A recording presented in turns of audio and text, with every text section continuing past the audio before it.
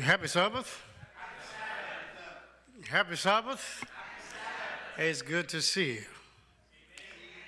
Say neighbor. Oh, neighbor. It's good to be in the house of the Lord. Say neighbor.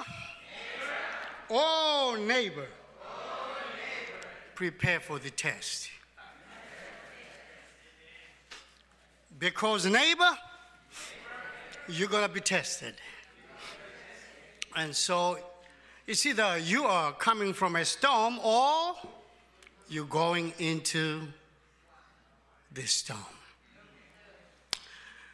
I want to thank the pastor of this church, the angel of this church, the angel of this assembly, Pastor Harris himself.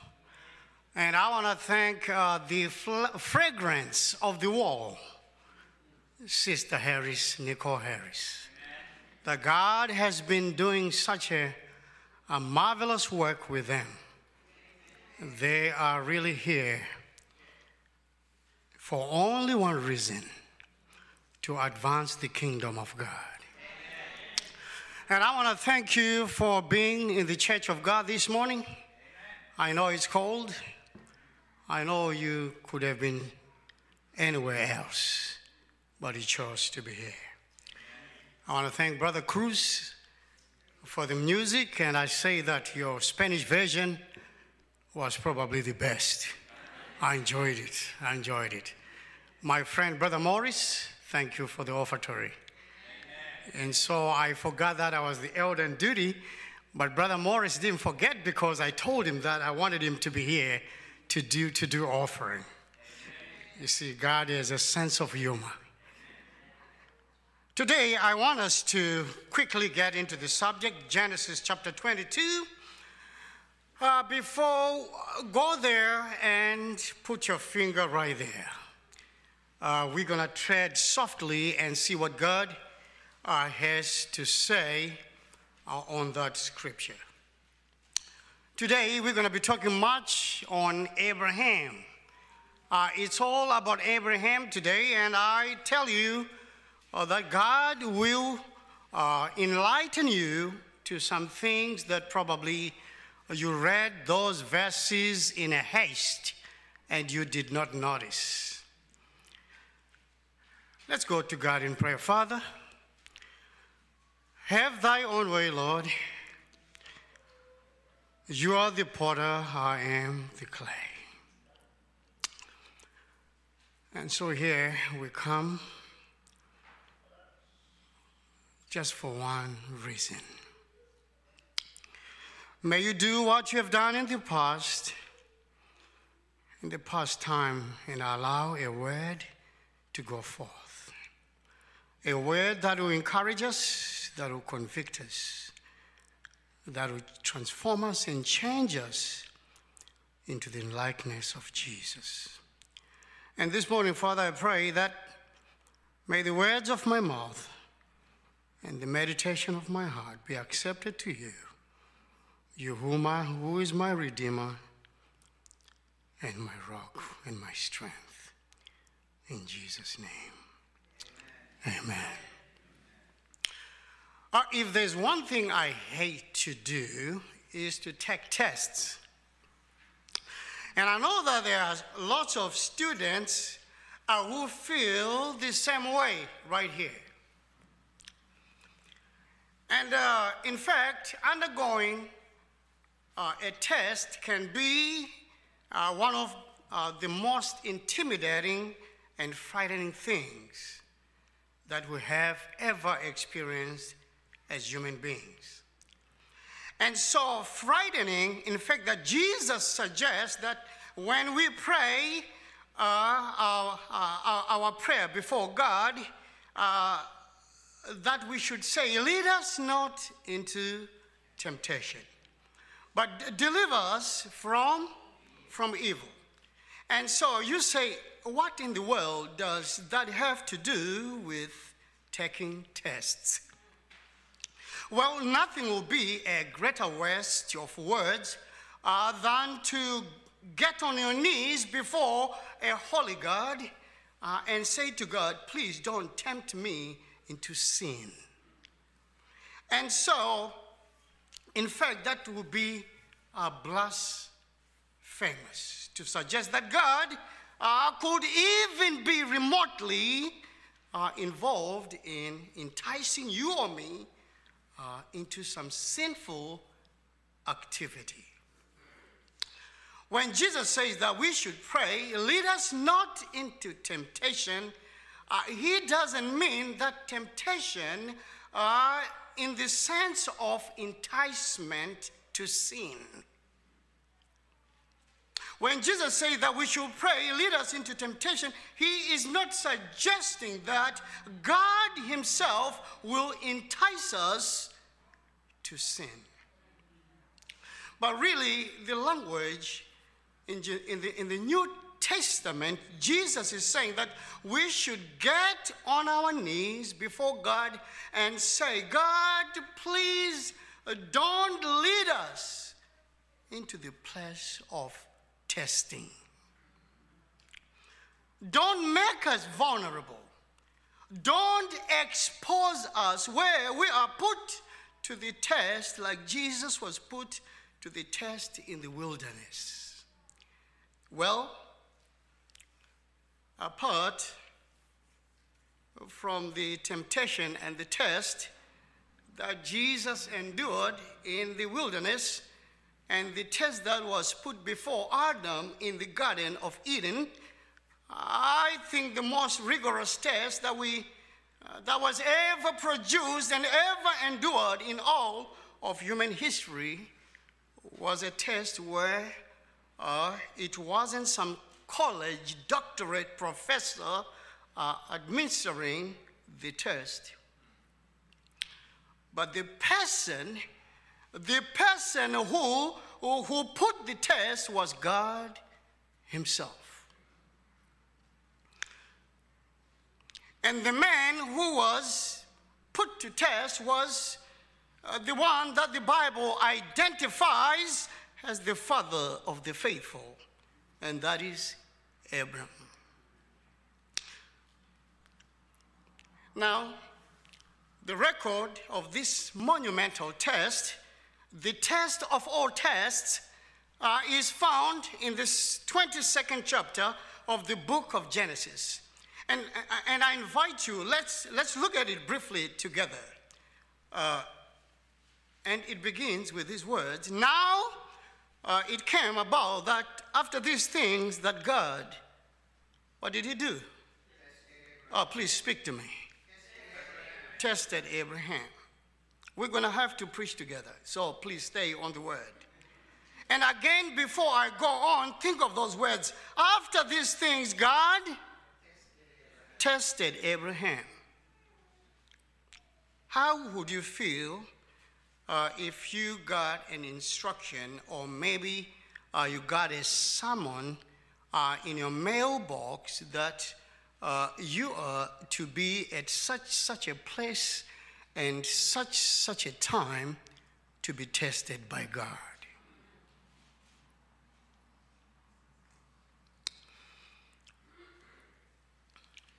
That's what happened to Abram. God tested Abram, and God said to him, Abram, and he said, here I am. And God said, take now your son, your only son whom you love, Isaac, and go to the land of Moriah and offer him there as a burnt offering on one of the mountains of which I will tell you.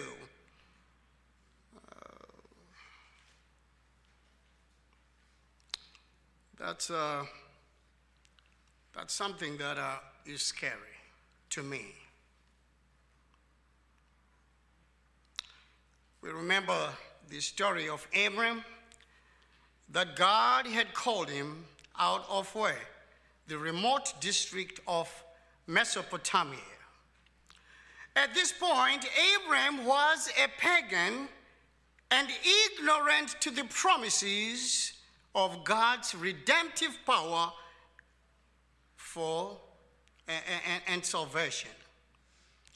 And God had given him a promise that he was going to make Abraham a blessing for the whole world. And that he would make him the father of a great nation. And you remember that God took Abraham outside and pointed to the stars of the sky. And he said, Abraham, your descendants will be as numerous as those stars in the heavens. And I will make you the father of a great nation. And Abraham said, how can that be? I am childless. The servant who lives in my house is my heir, Eliezer of Damascus. My wife is too old to have children. And you remember how God had spoken to Abraham and said, no. Abraham, your descendants will be from your own flesh. One from your own body will be your heir, not your servant, not Eliezer of Damascus, but you are going to have what? A son. And as the story unfolds, we know that God promised Abraham that his wife Sarah would have a child. And that child will be the child of what? Of promise. And through the further descendants of that child would come the redemption of the whole world, so that all of redemption history is invested in this promised child. I'm talking about Abraham and Isaac. And so when Abraham heard that, he just couldn't believe it. He said, this is fantastic, okay? The thing that I've always wanted my whole life, more than anything else, is actually going to happen. I'm going to have a baby. I'm going to have the heir to my legacy. He couldn't wait to go and tell Sarah that, Sarah, you will never believe it, Sarah, I had a talk with God and we are going to have a baby. And so, friends, Sarah says, you are right. You are right, Abraham. I'll never believe it. What have you been drinking? Are you out of your mind? I am old. And so Abraham said, Sarah, I had a talk with God. You wait and see. And she waited, and she waited, and she didn't see. She didn't see. She waited for days, and she waited for weeks, and she waited for months, and she waited for years, and no baby. No baby. And Abraham's panic was growing in intensity, in direct proportion to the embarrassment that he must have been sensing in clinging to a promise that was not taking place, until finally he decided to help God keep his promise. So between Abraham and Sarah and all those that were involved in there, they said, well, we believe that God is going to keep his promise. But what we don't believe is Sarah is part of this promise. And so Sarah suggested that she will take her handmaid and give her to Abraham. And so Hagar, she came together with Abraham, and what happened? They had a baby, and the baby is called who? Ishmael. And he became the father of the Arab nations. Now Abraham had the son, right? So you think He was asking for an heir, and now finally the heir is right here. Story closed. He got what he wanted. Right? But God spoke and said, Abram, this is not the son of promise. The child I spoke to you about years ago will be conceived in the womb of your wife Sarah. She will bring forth the child. And so Abram goes back to his wife again and say, hey, Sarah, what I told you years ago? We are going to have a son. God wasn't kidding, Sarah. You are going to be a mother of the son. This time, what did you think Sarah, what do you think she did? What did Sarah do? She started hollering and she laughed. And the word for laughter in Hebrew is what? Is Isaac. Is Isaac. And so when Sarah, in her barrenness, in her frailty, in her old age, Sarah conceived. What a miracle. What a miracle God we save. And when she discovered that, she was with child. I want you to try to imagine this. Use your imagination for a minute. When she first knew that she was pregnant, I would have wanted to just be a fly on the wall so that I could listen to their conversation. And Sarah goes to Abram, and she says, Abe, I think I'm with a child. And Abram grabs her and said, Sarah, oh Sarah, can it be? Can it be that you're pregnant? And as the days passed, as the weeks passed, and she experienced the quickening within her womb, and Abram would take his old hand and place it upon the abdomen of his wife and would feel the baby kicking. Can you just imagine? And they were counting the days and the weeks until the promise would finally be realized. And then the morning came, and Isaac was born. And the Bible doesn't say this, but I know that night Abram went out of the tent and he looked up in the sky and he started to count the stars. He says, because God has kept his promise. And Abram, who had hoped against hope and believed against all possibilities, had the son that God had promised. What an incredible story. What have you been praying for? What have you been praying for?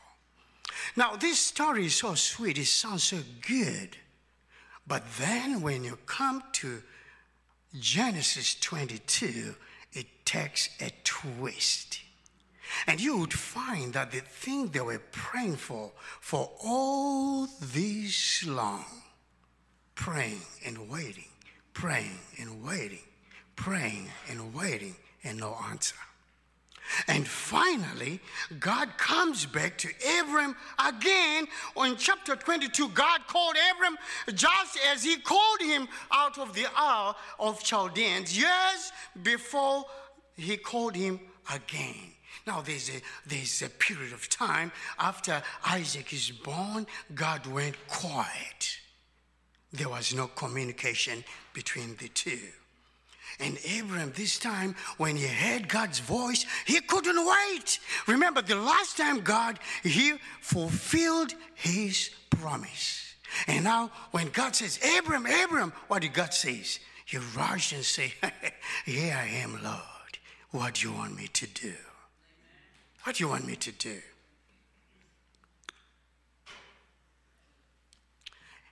Abram, I want you to take your son.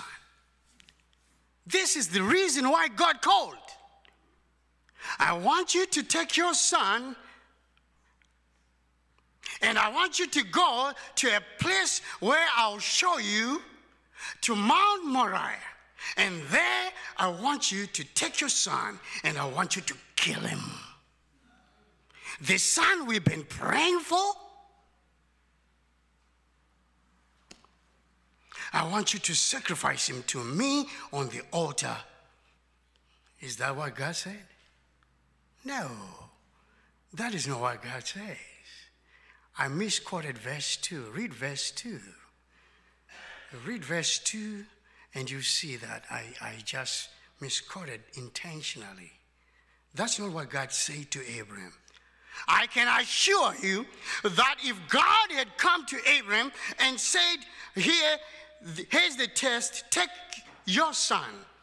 I want you to take your son to Mount Moriah, and I want you to kill him there. Abraham would have said, yes, sir, and he would have gone straight to Ishmael's room, and he would have taken Ishmael, the substitute son, the forced human, manipulated fulfillment of the divine promise. And he would have killed Ishmael, not Isaac. Now, when you read scripture, you have to pray for enlightenment because it's right there, but you can miss it. But God was too specific in the terms of the test. Listen again to verse 2. Abraham, take your son, your only son, the one whom you love. What is his name? Isaac. Isaac, Abraham.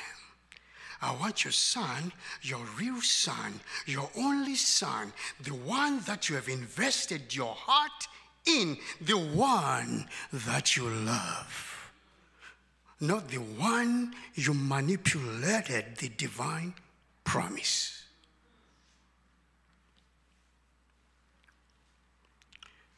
Abraham, you know whom I'm talking about. And if that's not clear yet, let me name the child. I'm talking about Isaac. Like a sword in his soul were the words of God. And Abram, in his confusion and pain, is saying to himself inside, not Isaac. You can't possibly mean Isaac, not the child that we prayed for, that we longed for, that we waited for all these years. You can't be serious. This can be the voice of God. Verse 3, so Abram rose early in the morning and saddled his donkey and took 2 of his young men with him and Isaac, his son. And he split wood for the burnt offering and arose and went to the place of which God had told him. Wait a minute. It's too good to be true. Don't you think that? You need to read the scripture and apply yourself right there. Be a human being. Look at the scripture again. I want to suggest that Abraham was in pain and confused for just the thoughts of being asked to kill and sacrifice his son. Abraham went to bed. He was mad with every passing moment of that night. And sleep was utterly impossible. I can only imagine he tossed and turned on his bed. How can this be? Is this the word? Is this voice coming from God? Can this be you, oh God? What is this? Is this the temporary suspension of the ethical? How could you, oh God, I know Abram lived before Moses. Why? Because Moses delivered the law from Sinai. But he lived after God had delivered the law in creation and had written the law prohibiting murder on the hearts of every human being. And Abram already knew, as well as Moses will know later, that it was against the law of God to murder a human being. And of course, another pagan nations may have been self-sacrifice or child sacrifice, but nothing was more repugnant to Israel than the slaughter of children, particularly for religious reasons. Can this be God asking me to kill my son? And so, Abram is beside himself. Sleep becomes impossible. And so he gets out of his bed. And now we know from a careful study of the life of Abram that Abram was a wealthy man. And that Abram, in his old age, had a whole host of servants on his staff. Now you need to ask yourself a question as you're reading this scripture. Why is this man cutting wood with all these servants? And he's old. Why is he doing that? Abram could snap his fingers and servants will appear to do his bidding. In his old age and in his great wealth, rich people don't do nothing. They manage with their eyes and they make instructions. Who has money makes the rules. And so if he snaps his fingers or wave his hand, his servants already know what he's trying to say. Why would this wealthy man have to cut firewood for fires? Abram didn't have to go out into the shed and get the saddle from off the wall and tuck and all that for the animals and then saddle up his own donkey. He didn't have to do this. And yet we read that he rose early in the morning and he saddled his donkey and he took two of his young men with him and Isaac his son and he split wood for the burnt offering. He didn't have to do that. You know how people say, oh, look at how faithful Abram is. Oh, Abram is a hero. He went out there. He just couldn't wait to do the will of God. Abram can't wait. You know, when we do that, we make Abram looks like he's not a human being. Who wants to take their child and kill them? Do you read that scripture and you find it easy to say, oh, because he trusted God. Oh, because he is a human being just like you. I don't believe that. And what I believe is this. He was in pain. He was in pain. I like a quote that I got from Martin Luther.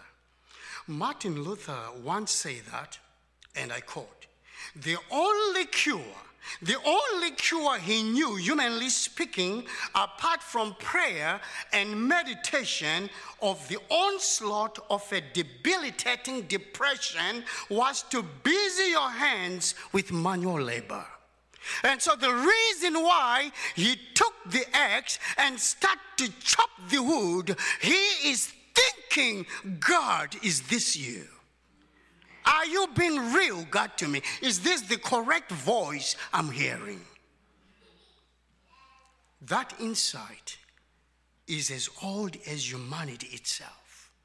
That when you cannot figure something else, apply yourself to manual labor. Go through it. Think through it before you say a word.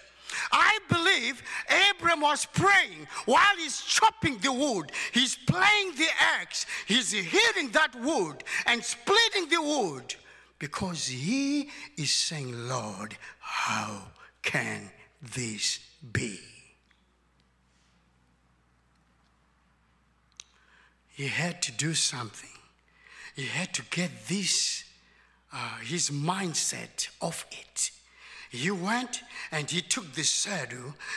I told you could have simply told one of his servants to do it. But he went, he took the saddle, he saddled the donkey, and then he went and he picked up the axe and he took the wood. What do you think was going through his mind?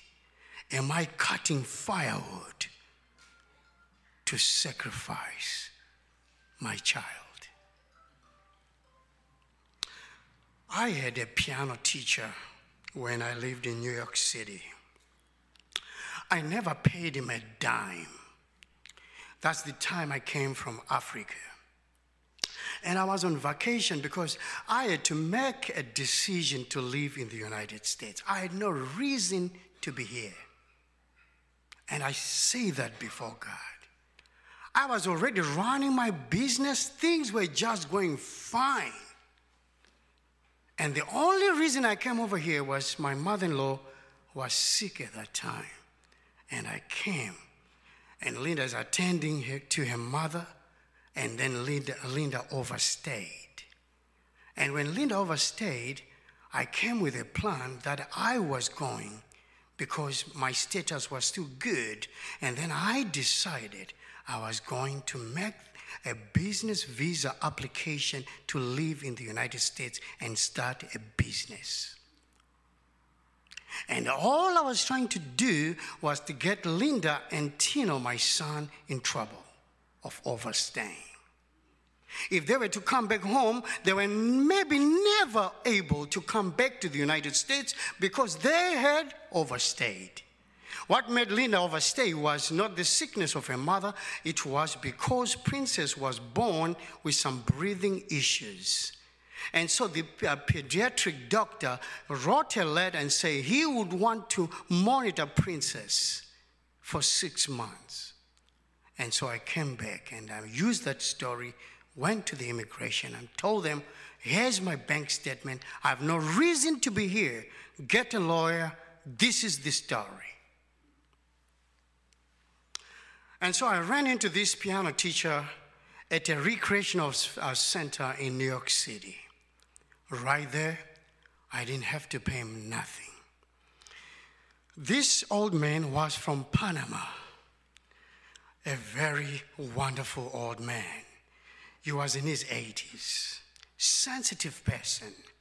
His daughter was a nurse and her husband a preacher who was on missionary trip to Guatemala. And my piano teacher was so proud of his daughter and his family.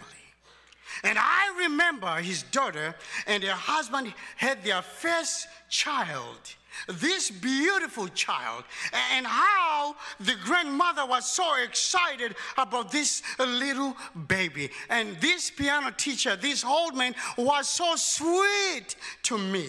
And I said, I've never played a piano, and this piano was for free. He said, if you come here every single day, I'll teach you. And I remember when his daughter and her husband had a first child, this beautiful child. And then the baby was 3 or maybe 2. I forget what year. While the nurse, it's a mission trip. While the nurse was attending some folks in the mission station,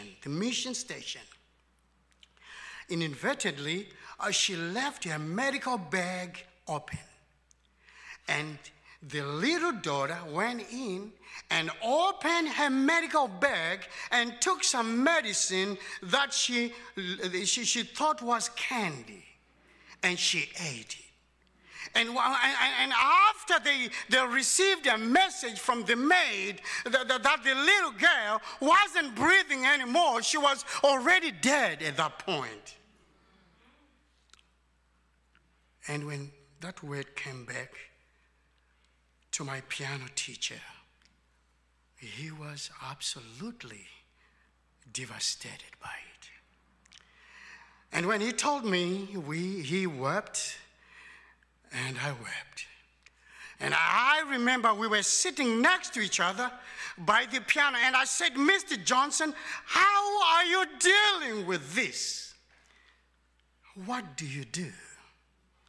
And he said, Stewart, the more I think about it, the more time I spend at the piano. And he said, because of all my feelings and my pain and all my emotion rises up out of my soul, goes down through my arms, out through my fingers, into the keys of the piano.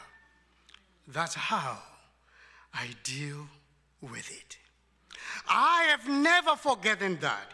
If I live to be 100, I'll remember this story like yesterday. How often I've thought about that, sitting down at the piano when I was down and letting the feeling go out my arms and out my fingers. Well, you and I, we know that Abraham, when he grew up, there were no pianos.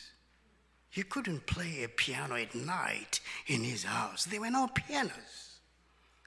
But we know Abraham had an axe. He had an axe. I told you he was tossing and turning, and he's wondering, is this voice coming from God? And so Abraham didn't play the piano. He played the axe. He went out and he picked up the axe.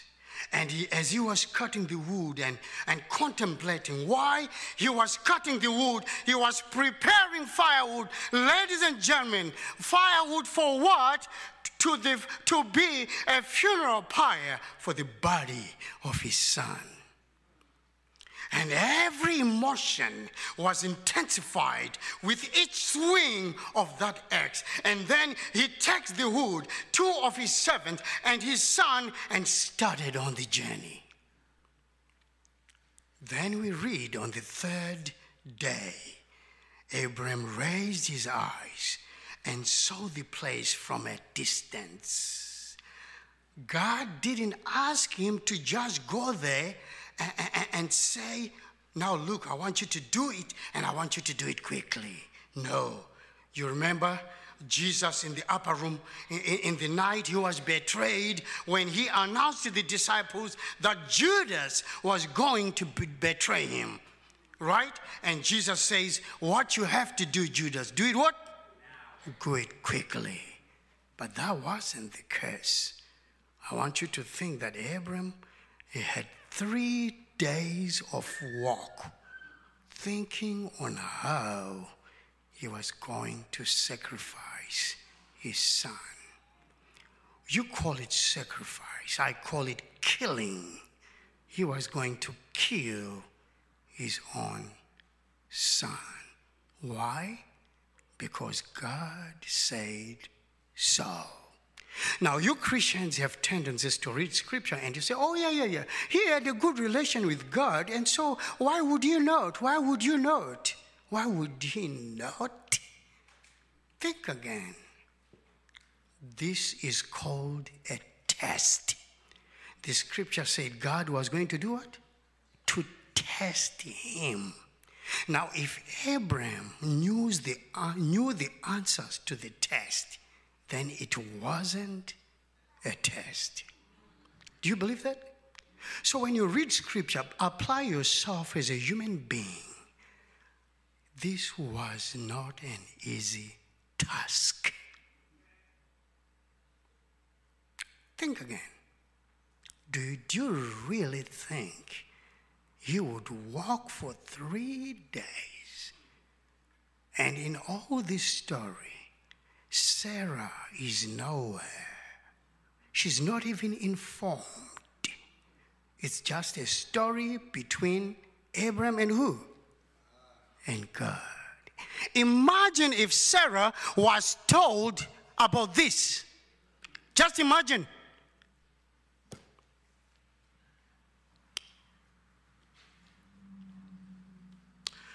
Now, there are people here in this church who love pets. Any pet lover? Show your hands. How many of you have pets here? I have a question for you. When should you put your pet to sleep? I mean, when do you accept that your pet should be put to sleep in terms of death? Because when a pet is going through sometimes experiencing chronic pain that cannot be controlled with medication, and even a vet cannot help to determine if your pet is in pain, what do you do? When your pet has frequent vomiting and diarrhea that is causing dehydration or significant weight loss, what do you do? Okay, if the vet says they're going to put your pet to sleep, should you stay with your pet when your vet is putting your pet to sleep? What do you think? Because your pet has spent their life to being present with you.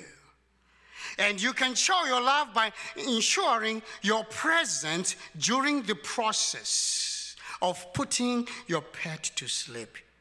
It's not easy with animals. And you actually believe it was easy for Abraham to sacrifice his son. Pets are not sons, pets are not daughters, pets are not human beings, but look how difficult it is to authorize to put your pet to sleep. An animal that is already in misery, who's going to die anyway because of the relationship and memories with that animal, somebody must do that for you. As for me, I will not stand to see my pet being put to sleep. But imagine Abraham taking his son to his death. But God asked Abraham to take his son, his only son, the son whom he loved, Isaac, and personally journey with him for 3 days. Just think about on with the donkey. I and the boy will go yonder and will worship and return to you. Oh, again, how do you read that? How the people love to read that. See the faith of Abraham. He said, we are going to go worship and we'll return to you. Now I have a question for you. What did you have thought of? How should he have addressed this situation to his servants, and his son was present with him? Was he supposed to tell the truth? Me and Isaac are going up the mountain and I'm going to sacrifice Isaac and you two stay here with the donkey. Was he going to say that? Was he going to say that? He couldn't say it. And so what did he say? He said, the Lord will provide. But anyway, let's go. And now because Isaac has been too quiet, Isaac is raised in a Christian family. And so he knows how to sacrifice. He lived with his father. And so he understands, now we got the firewood, and now we got the kindling, and now the journey, Father. Oh, Father, we're here. It looks like we missed one important ingredient. Where is the lamb? Isaac had to ask, Father, he said, and Abram said, here I am, my son. And Isaac said, behold, the fire, the wood are here. But I don't get it. Where is the lamb for the burnt offering? And Abram did not even attempt to disguise his intentions by requesting his servants to carry a little lamb. The story told us Abram is a rich man. He is rich in land and is rich in livestock. He could have picked a little goat, a little lamb, just to do what? To cover up his intentions. But he didn't do that. Isaac knew his father was thorough in his planning. There's no way his father will forget the most important thing.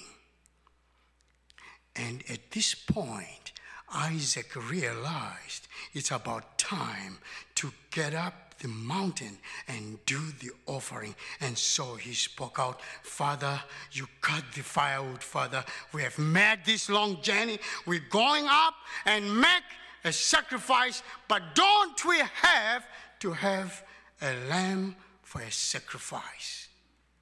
You forgot the most important thing, oh Father. And Abram, what is Abram thinking? And when he's listening to those words and seeing the look in his son's eyes, is he going to say, Isaac, I didn't bring the lamb, Isaac, because you are it? Christians, read your Bible. You see these things in the Bible right there. And that was the truth. That was the truth that Abram has been carrying for 3 days, that his mother Sarah didn't know. There's no way you read this story and you don't cry. There's no way. And he's carrying this for 3 days. Now Isaac is talking, and the father said, son, the Lord will provide. I believe God had to, those were not Abram's words. It was God speaking. How would you answer your son when you knew at this point that he, Isaac, is the sacrifice? How would you? Painful. Painful.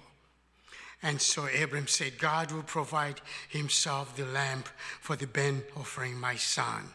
And I want you to take the comma out there. God will provide. And God will provide the lamb for the burnt offering, my son. He tells his son to calm him down. But in Abram's heart, my son, you are the lamb for the burnt offering. The problem, I can't tell you that. I can't. My son, God is going to provide himself the burnt offering. So the two of them walked together. And there they came to the place which God had told him. And Abram built the altar and arranged the woods, delaying to the last possible second giving away. Isaac is helping him, I can imagine. Isaac helping him build the altar. Imagine what Isaac is doing. Isaac is still looking around for this lamb since the father said, God will provide my son. And Isaac is wondering, he's looking around, Father, I don't see it. But the father, he keeps on building the altar, one piece of wood after another, and now the altar is ready. And Isaac is looking. And I can see Isaac handing his father a piece of the wood to put on the altar. Once he puts the last piece of wood, then Abram says, the altar is ready. Then Abram says, come here, my son, Isaac. Can you imagine? And then he picks up his son and he puts him on the altar, and he takes the cords and the ropes and he begins to bind him to the altar. Did you see that? Here's my question. How stupid is Isaac?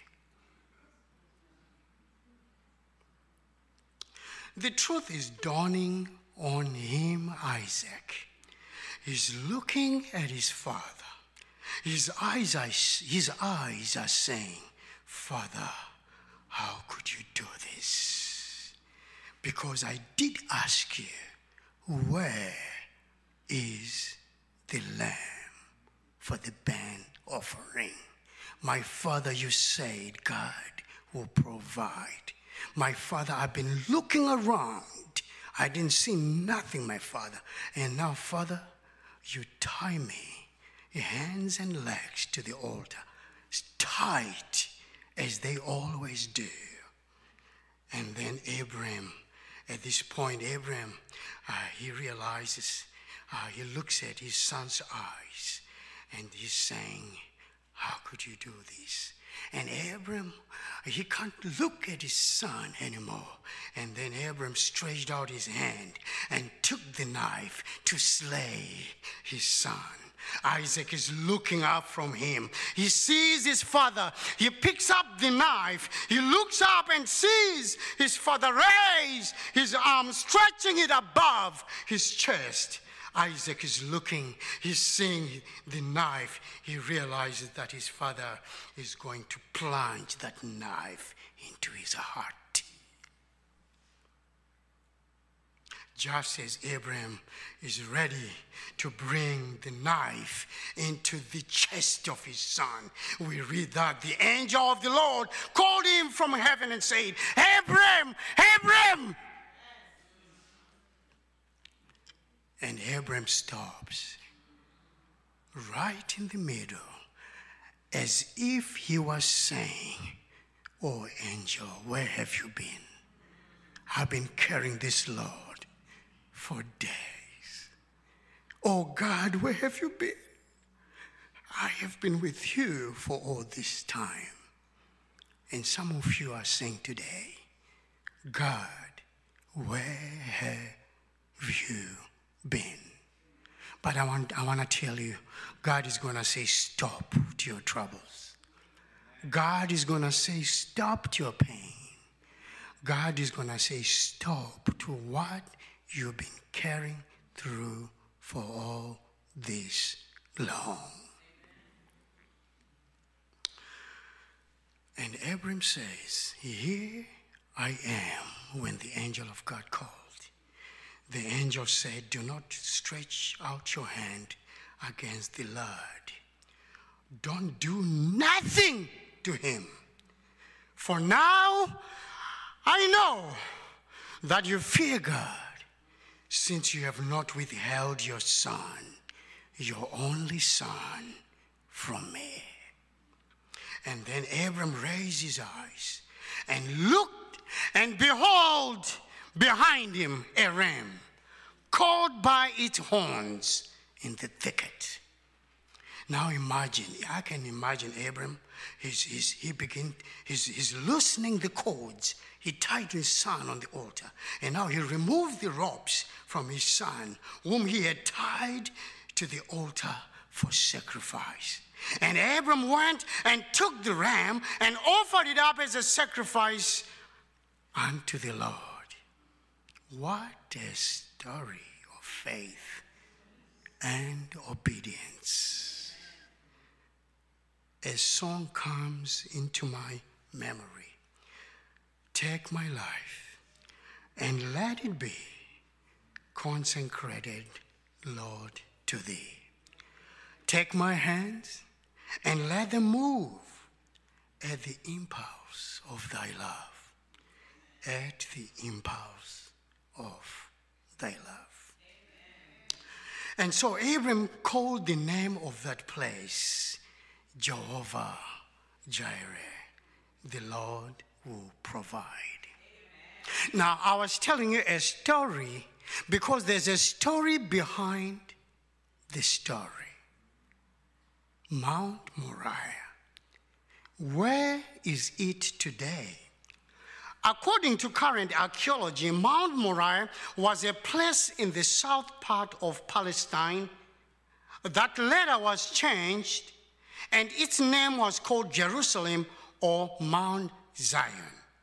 The historic place where Abram offered, I need you to hear this. The historic place where Abram offered Isaac is now considered to be the site of the dome of the rock in the old city of Jerusalem. Oh, ladies and gentlemen, here's the story I've been setting up all these minutes. 2,000 years later, on this same mountain, God took his son, his only son, the son whom he loved, Jesus, and he took him to that same mountain, and he fastened him to a vertical cross that you call the cross, the vertical sacrifice, a vertical altar of sacrifice. But ladies and gentlemen, this time, ladies and gentlemen, nobody shouted stop.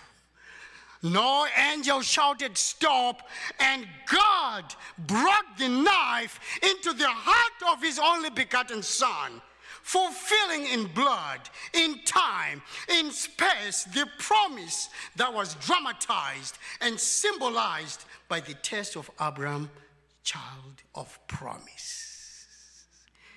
What Abram did was a foreshadow of what was to come. God said, Abram, you don't have to kill your son. I'll kill my son. I'll sacrifice my son. Abram, I will provide the sacrifice. Not to you. No. Our God will provide himself the sacrifice. I'll provide the lamb. So that 2,000 years later, a prophet came out of the desert in Palestine and called the nation to be baptized. Take a bath. Because he said the kingdom of God is coming.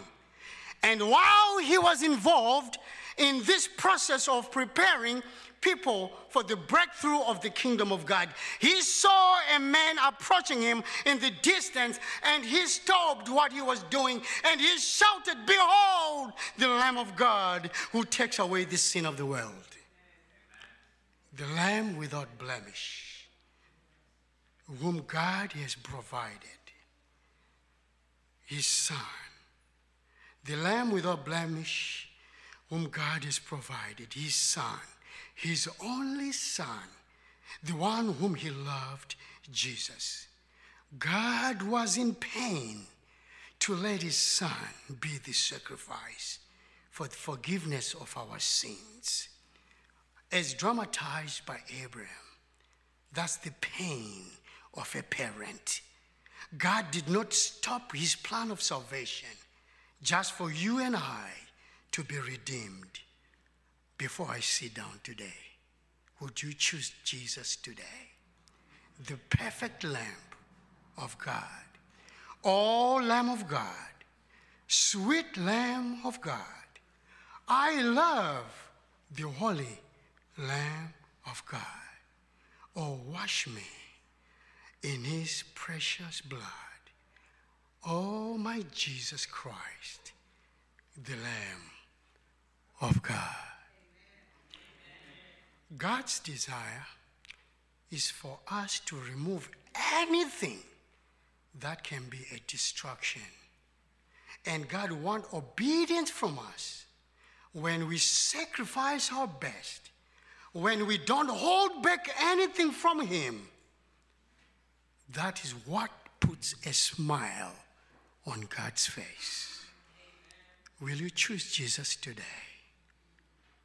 Jesus is looking today for those who say, nothing between my soul and my Savior, not of this world delusive dream.